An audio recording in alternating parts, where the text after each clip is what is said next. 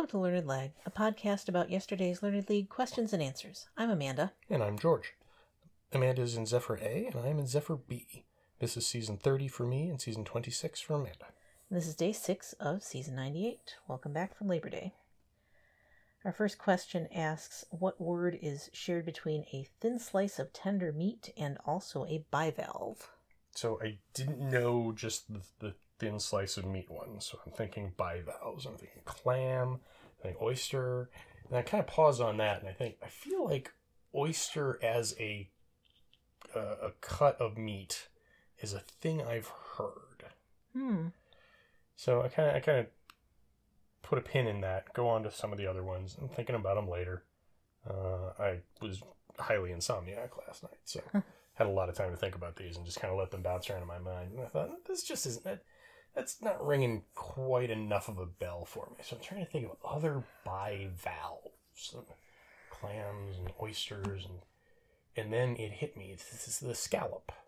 Is the scallop a bivalve? I'm not sure about that, but I'm also not sure that it's a thin slice of meat, but it is a thinly sliced potato.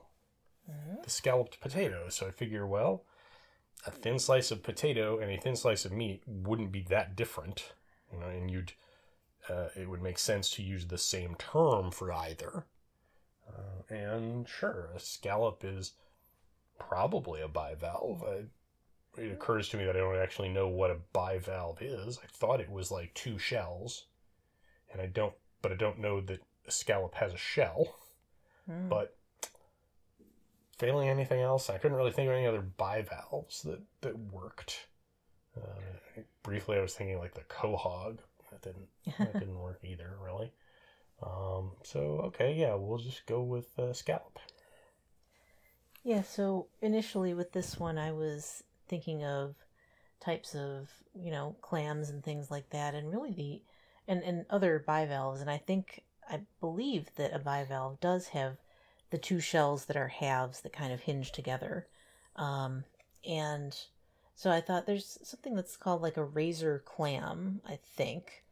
But I thought I don't think that's a culinarily much of a thing. And I can't imagine a slice of meat being called a razor. Like, I've never heard of anything that's quite like that. Just thinking of, it sounds sort of like, and it depends how thinly you picture the meat being sliced too. Like, if it's shaved, maybe that could be a thing, but it didn't sound familiar. And so the only other bivalve I really could think of initially was a scallop. And I thought, yeah, I think I've heard of scalloped ham in particular. I don't know about like beef or other meats, but that one I have. And I did try to think of some more just different types of shells and sea creatures that have them. Is it a whelk? Is it a conch? Is it a, thinking of a few other things. Abalone almost tempted me a little bit because I thought abalone of beef, maybe? I don't know. But then I came back to scallop and I thought this one seems like the likeliest to be kind of familiarly known in a culinary sense.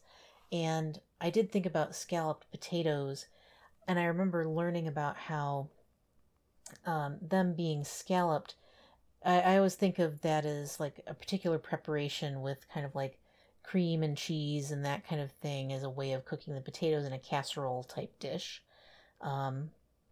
But I only learned a little later in my adult life that scalloped potatoes are called that because they're thinly sliced. It's not because of the other ingredients that go in with them. And I don't know why I would think that it, somehow I got that impression as a kid. Because they were very popular in our youth, I feel like, scalloped potatoes. And so once I kind of set that down in my head that, okay, scalloping is about thin slicing, and I remember learning about that, then I felt more confident in putting down scallop. Do you know whether scallopini has to do with thinly slicing? I don't offhand. Yeah, no. Me neither. But scallop was the correct answer. Yes. So. Oh, and by the way, a scallop shell is like the kind you would see on a shell station. Oh, okay. It's got that kind of distinctive, right. Yeah. kind of rippled shell with two little triangle, kind of fanned, kind of fan shape with the little triangle hinges at the bottom. Right. Yeah, so that's your they're so typical scallop. They're so blocky that it's kind of weird to think that there's a shell. Oh yeah, scallops themselves, they're just kind of those little round bits of meat. Although I don't know what has been cleaned off of them for us to eat them in that way. But yes. Question 2 asks us for a 363-mile feat of civil engineering that began in 1817. Right, and when completed, beat the previous record for a thing of this type, which previously was 27 miles. So this one I started thinking about like different roads or railroads that it could possibly be, but nothing sounded very familiar, and the length of it wasn't really long enough to, I don't know, be the start of Route 66, or even to be like, it wouldn't be right for like Michigan Avenue, which, connects Chicago and Michigan and stuff like that. It's like Grand River Avenue doesn't go that far here in Michigan, for example. So I had to kind of think about, well, what other infrastructure projects would be measured in lengths of miles. And so I thought, is it about a subway, a rail car? Is it about a canal? And that kind of clicked a little bit because I thought, this sounds much too early for the Panama Canal, but then the Erie Canal kind of popped into my head. And in particular, there's a folk song, or like a, I guess that's what you'd call it, a folk song about the Erie Canal that my dad would sing a snippet of from time to time. And I don't think he played it for us very much, like the full song, but I definitely know it from kind of the pop culture side of things more than anything. I thought, knowing what I know about it, it's in, I think, New York, Pennsylvania, New York, that would it be fitting that it's 363 miles? Sure, I think. I know it was a big infrastructure project. 1817 sounded plausible for a date for it to begin, as did canal building as an enterprise to be taking place starting in the early 19th century in the U.S. And so I thought, sure, Erie Canal seems to fit the bill here. I just, as soon as I saw 1817 civil engineering, hundreds of miles, I immediately thought, this has got to be the Erie Canal. Just that time frame really made sense to me, because it was far enough in advance of the railroad that it wasn't just immediately obsoleted, but it was very much in advance of the railroad by decades, so it wasn't an early railroad. And I thought, early 19th century, that would be about the time that they were trying to connect the Great Lakes and the Atlantic Ocean, shorter than going all the way up the St. Lawrence and such. Just for lack of anything else, I figured this has got to be the Erie Canal. And that was the correct answer. Question 3 asks us, what 3 ages of children does the Japanese festival Shichi-Go-San celebrate? I had no idea on this. All right. I figured that those 3 terms were the ages, the numbers, perhaps. And so I had to think, okay, how can I figure out what those numbers are? And the first one, Shichi, I kind of thought each of those individually was 1 and 2 in Japanese. I don't know why I thought that. So I thought, okay, add those up, and that's 3. Okay. Shichi, 1, 2, 3. And then I thought, okay, so what's Go? And I figured, well, Go is the board game where you are trying to surround stones of the other player, and it takes 8 stones to surround one. Okay. So maybe the second one is 8. Maybe Go comes from the number 8. Okay. And then San, which I am used to seeing as an honorific part of a name. You would call someone by their name and then add san to indicate respect. And I thought maybe that's when they become an adult, and it's 18. So I figured that those ages kind of make sense to celebrate. 3, you're sort of, sentient at that point, basically. You can kind of, 3-year-olds kind of communicate, and they're more able than 1 or 2-year-olds to understand, oh, okay, I'm being celebrated here. This is a thing. This is when I'm kind of, becoming a person. And then 8 is sort of, we have an 8-year-old, and that's, they're more capable of taking care of themselves to a certain extent. Not, I think that might be, in Michigan at least, that might be like the youngest age at which they can be left alone for any amount of time, even just a little bit. And then 18, of course, when you become an adult. So I figure, okay, that makes sense. That's 3, 8, and 18 are those ages. We'll go with that. Yeah, I took a different tack on this one and thought, well, there must be a reason that it's held on November 15th. And there is, spoiler alert, but it's not my reasoning for it. But I had a similar idea, like this must be 3 ages at which you're kind of hitting milestones. So I thought you've got the 15 here in the number, so that's probably one of them. That's, your age of, sort of coming of age. It might be kind of like, there's quinceañeras and different cultures. So maybe 15 is, that sort of beginning of adulthood or beginning of young adulthood kind of age. And then I thought, well, 1 and 5, just because like you got in the sort of digits of the number, you got the 1 and the 5 and the 15. So I thought 1, sure, that's like a lot of cultures will baptize a child when they reach age 1, because that's when you're pretty sure the child's going to survive out of infancy.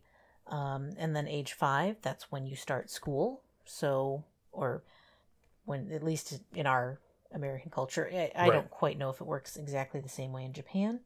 But I just thought those sounded plausible and kind of give a reason behind the November 15th kind of date. And so I just thought 1, 5, and 15. Why not? Sure. Turns out it's 7, 5, and 3. Which adds up to 15. But, didn't... This turned out to be a more Yekioid question than I knew it would be. Which is fine. So, yeah, they happen. Enjoy your Japanese speakers among us.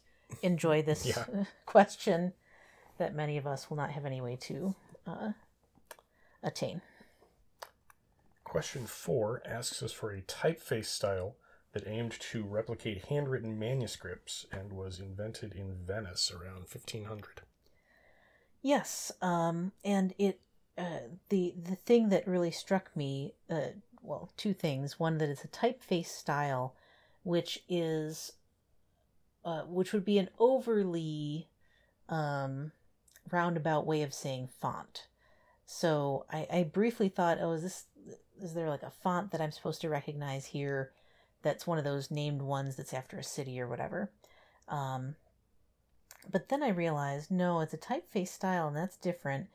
And there's all this stuff at the end about an Italian-sounding city where an Italian-sounding person, invented this thing in Venice, which is in Italy, but Italy is carefully left out of the question. And so I thought, this is about italics then. And the idea that it's replacing handwritten manuscripts, italic is kind of a angled like cursive or script, writing to kind of, and it makes sense that would be a way of sort of replacing that handwritten looking type of thing with something that looks like someone, maybe wrote out by hand. So I thought, this must be what italics comes from. So I put italic. I did not pick up any of those hints. And I may well have dismissed them simply because the reason, one of the possible reasons that it avoids the word Italian is because Italian didn't exist as a thing in the 1500s. I suppose, yeah. Aldus Manutius would not have thought of himself as Italian. Mm. He would have thought of himself as Venetian. I see. Or whatever the hell the adjective is for people from Lazio. Sure. So, but yeah, I saw replicating handwritten manuscripts and immediately jumped to Gothic. Mm. For that very formal sort of the from the illuminated manuscripts. Oh, like calligraphy kind of. Right. Yeah. Sure. Yeah.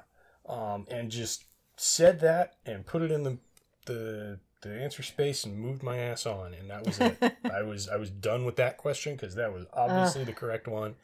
I failed Rule 1. I did not read every word in the question, and yeah, typeface style is not a font. So, well, yeah. I mean, the answer was italic, but I feel like Gothic as a sort of style kind of fits the bill too. In fairness to your brain, in the sense of like you can have there's a font called Gothic, but you can have a Gothic style of doing calligraphy, and that's that's a little different. Anyway, understandable. Yeah, it was italic. Indeed. Question 5 asks us essentially to give the stage name of the father of hip hop. This is one that I bounced around in my head all night after I read the questions. Because my first thought was, for some reason, Melly Mel popped into my head as a very early hip hop artist. And then I thought, that's just not... I think the reason that did is because his name was Clive Campbell, and you can kind of get Mel from Campbell. But it's sort of a stretch. Yeah. So I thought, okay, other very early hip-hop icons, you got Grandmaster Flash and the Furious Five. So would it be Grandmaster Flash? And I thought, well, I feel like Grandmaster Flash probably was the MC, not the DJ. Yeah. That is how those things tend to operate. When you've got a crew like that, your MC is the front man. Just like Bruce Springsteen is the front man of the E Street Band, etc. And Tom Petty of the Heartbreakers, that sort of thing. I tried to dismiss that, and then I thought of DJ Kool Herc, who is not someone I would recognize. I don't know any of his music, but I do know that he was one of the very early pioneers. And I had kind of settled on that for just because it didn't wave me off of Melly Mel, because Kool Herc is a name that does not come from another name. Like, that's not a thing that's a name I can imagine coming up out of whole cloth. Sure. Much like Grandmaster Flash. It's not derived. Melly Mel sounds like it's derived from something. True. Like, there's the name Mel somewhere in that dude's actual name, I think. I don't know that for a fact. No. So could Clive Campbell be Kool Herc? Entirely possible. I almost waved myself off of this because I feel fairly certain that his stage name is DJ Kool Herc, and DJ's in the question. Very specifically as DJ, not disc jockey. Right. So I just kind of figured, but for lack of anyone else really popping into mind, and I went through all of the hip hop names I could think of, and they were all just at best a little late, like your Run DMCs. Okay, I know they were, as much as a decade later. They were not in that very, very initial burst in the early 70s. And so I kept coming back to DJ Kool Herc, and so I finally just said, well, maybe it's just Kool Herc, cool with a K, and I can just say that without the DJ part because DJ's in the question, and maybe that's not really, maybe his stage name is actually Kool Herc, and everybody just knows he's DJ, and so they just always called him the DJ, Kool Herc, rather than it being fully DJ Kool Herc. So I said Kool Herc, and that's where I'm gonna go. That's where I'm gonna land on, because I cannot devote any more mental cycles to this. Yeah, this one is just one that is a bit of hip hop history that I have not committed to memory, apparently. I know I've read about it or heard about it on music documentaries, And at the same time, sort of faced on the question, being almost certain that I wouldn't be able to pull it, because it was like, it's a specific thing. It doesn't have a, there isn't kind of a, I don't know, family tree of it or something that's like, you don't know these other people who collaborated with this person. Like, that's not a thing that just comes up a lot as you learn about hip hop or hear the songs or learn about the artists.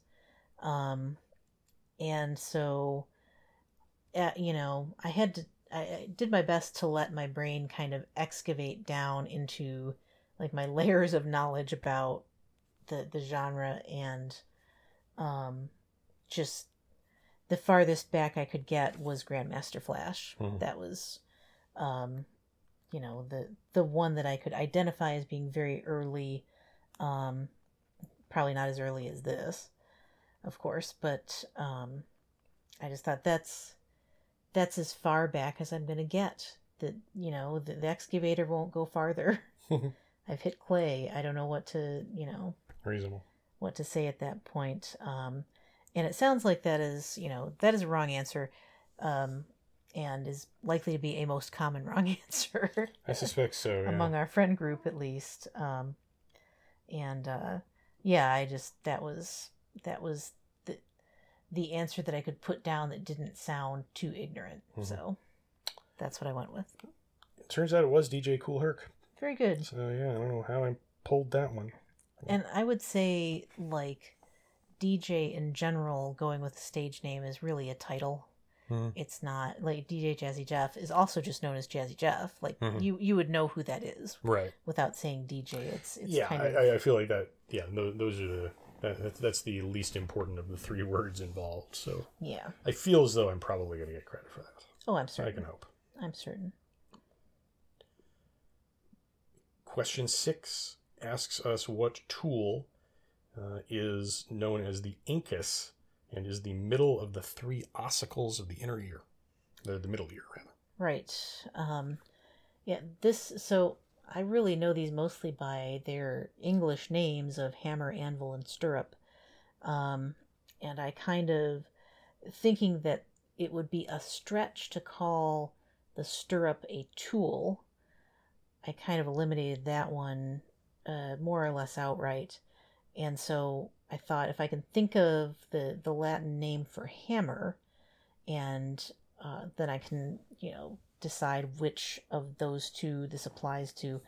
And I thought malleus is probably hammer, because it's like mallet. I remember learning that that's kind of the association there. And so I was pretty sure this is going to be the anvil. And it makes sense that, incus sort of sounds almost sound imitative of what you do with an anvil. You pound metal into shape on it. Sure. So I thought that was most likely to be the right one. And I felt like I felt like it would be a giant table flipping gif of some kind if it turned out to be the stirrup, because that was just like, that's not a tool. That's a component of a something else. And so I put down anvil. I'll come back to my, I won't say argument with that, but I also immediately thought, okay, this is the hammer, anvil, or stirrup. And I, for some reason, immediately knew malleus is the hammer. So I said, okay, I can eliminate that one. And the key here is that it is the middle, the incus is the middle of the three ossicles. And I figure, okay, if you got two bones named the hammer and the anvil, they're going to be next to each other. Yes. If they are next to each other, then logically the middle one is not going to be the stirrup. Probably not. So it's got to be either hammer, anvil, stirrup, or stirrup, hammer, anvil, or anvil, stirrup, hammer, anvil, hammer, something like that. Right. So if the middle one isn't the hammer, the middle one has to be the anvil. Okay. So the incus must be the anvil. I also thought of stirrup isn't a tool either. And I thought, is the anvil really a tool? I mean, I know it's a useful thing. It's a mechanism that's used, but really it's a surface that you use a tool. The hammer is the tool for the most part. The anvil is just the thing that's helping the hammer do a more precise job of things. So would you say in the pairing of a mortar and pestle that the pestle is not a tool? I would probably say that the mortar and pestle combined are a tool. Mm-hmm. Though you could use a mortar without the pestle. Mm-hmm. So probably I would say no, the pestle isn't any more than like, is a table a tool? Well, is a cutting board a tool? If you, see, I think the anvil maybe has some additional applications that are not just putting something on it. Well, I mean, you can bend things around it, I know. Yeah, it's like what the horn is for, yeah. But that's still the hammer's doing the work, as far as I know, in those cases, or possibly pliers if you're bending something over it. But the anvil itself just is kind of there, and I don't think of I don't think of a thing that's just there as being a tool, even though I know like the screw, technically speaking, is just there. The inclined plane is just there, but for some reason it's just and this is all just kind of me also sort of trying to justify my logic of the anvil must be in the middle. So I just eventually said it's got to be the anvil because the stirrup can't be in the middle. It can't be between the hammer and the anvil. Sure. So even though probably you use an anvil to make a stirrup and hit it with a hammer, but who knows? Well, I mean, yeah, I suppose you could have the stirrup on the one end, and then the hammer anvil, the hammer in the middle, but. That it's always phrased like hammer, anvil, and stirrup, like they're in that alignment in a row, and I think they are. And that was the correct answer. Yeah. But yeah, kind of, I still sort of want to talk about the tool distinction a little bit, just because you brought up the inclined plane, which is like a simple machine. Right? Oh yeah, that's true. Yeah, it's not a tool; it's a machine. Right. Yeah. So that's a question of whether. Yeah, what makes it a tool? Like the moving part versus just something to brace on, I guess. But it does bring up an interesting semantic question of like, is our kitchen counter a tool? It's a work surface, but it's not doing a thing. Right. So I see why you bring it up. Various dictionaries define a tool as something you hold in a hand to do a particular task. The word itself comes from something used in the preparation of something. Okay. So you can go either way. And anvil is the latter, not the former. So. If you think about how Wile E. Coyote used anvils, he made them into tools. He dropped them on people. He dropped them on himself. On himself? Part of the problem. Yeah. So I feel as though the accidental nature of their use precludes them from being a tool. I think he dropped them intentionally too, though. I suppose. He did intend to drop them on something that was not himself, yes. Sure. Fair. So there we have it. That decides it. So anyway, I had 4 on the day.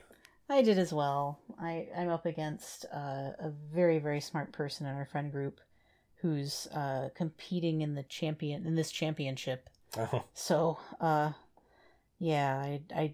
don't love my total here, but anything could happen. Certainly the ones I missed were, I would say, the most yakioid ones. I don't know how well I defended them. Well, I sort of do know how well I defended one of them, because my opponent is quite proud of their Italian heritage. So I'm hoping that Italic I did not underdefend for that person. But Yeah, similar with DJ Kool Herc, I just felt like this is a fact that they would have picked up and Sure. held on to. So I guess we'll see. I guess we'll see how it works out. Yep. So that's it for today. Tune in tomorrow for more post-game analysis. You can follow us at Learned Lag with all the vowels, now on Blue Sky. And remember, Don't forfeit. don't cheat.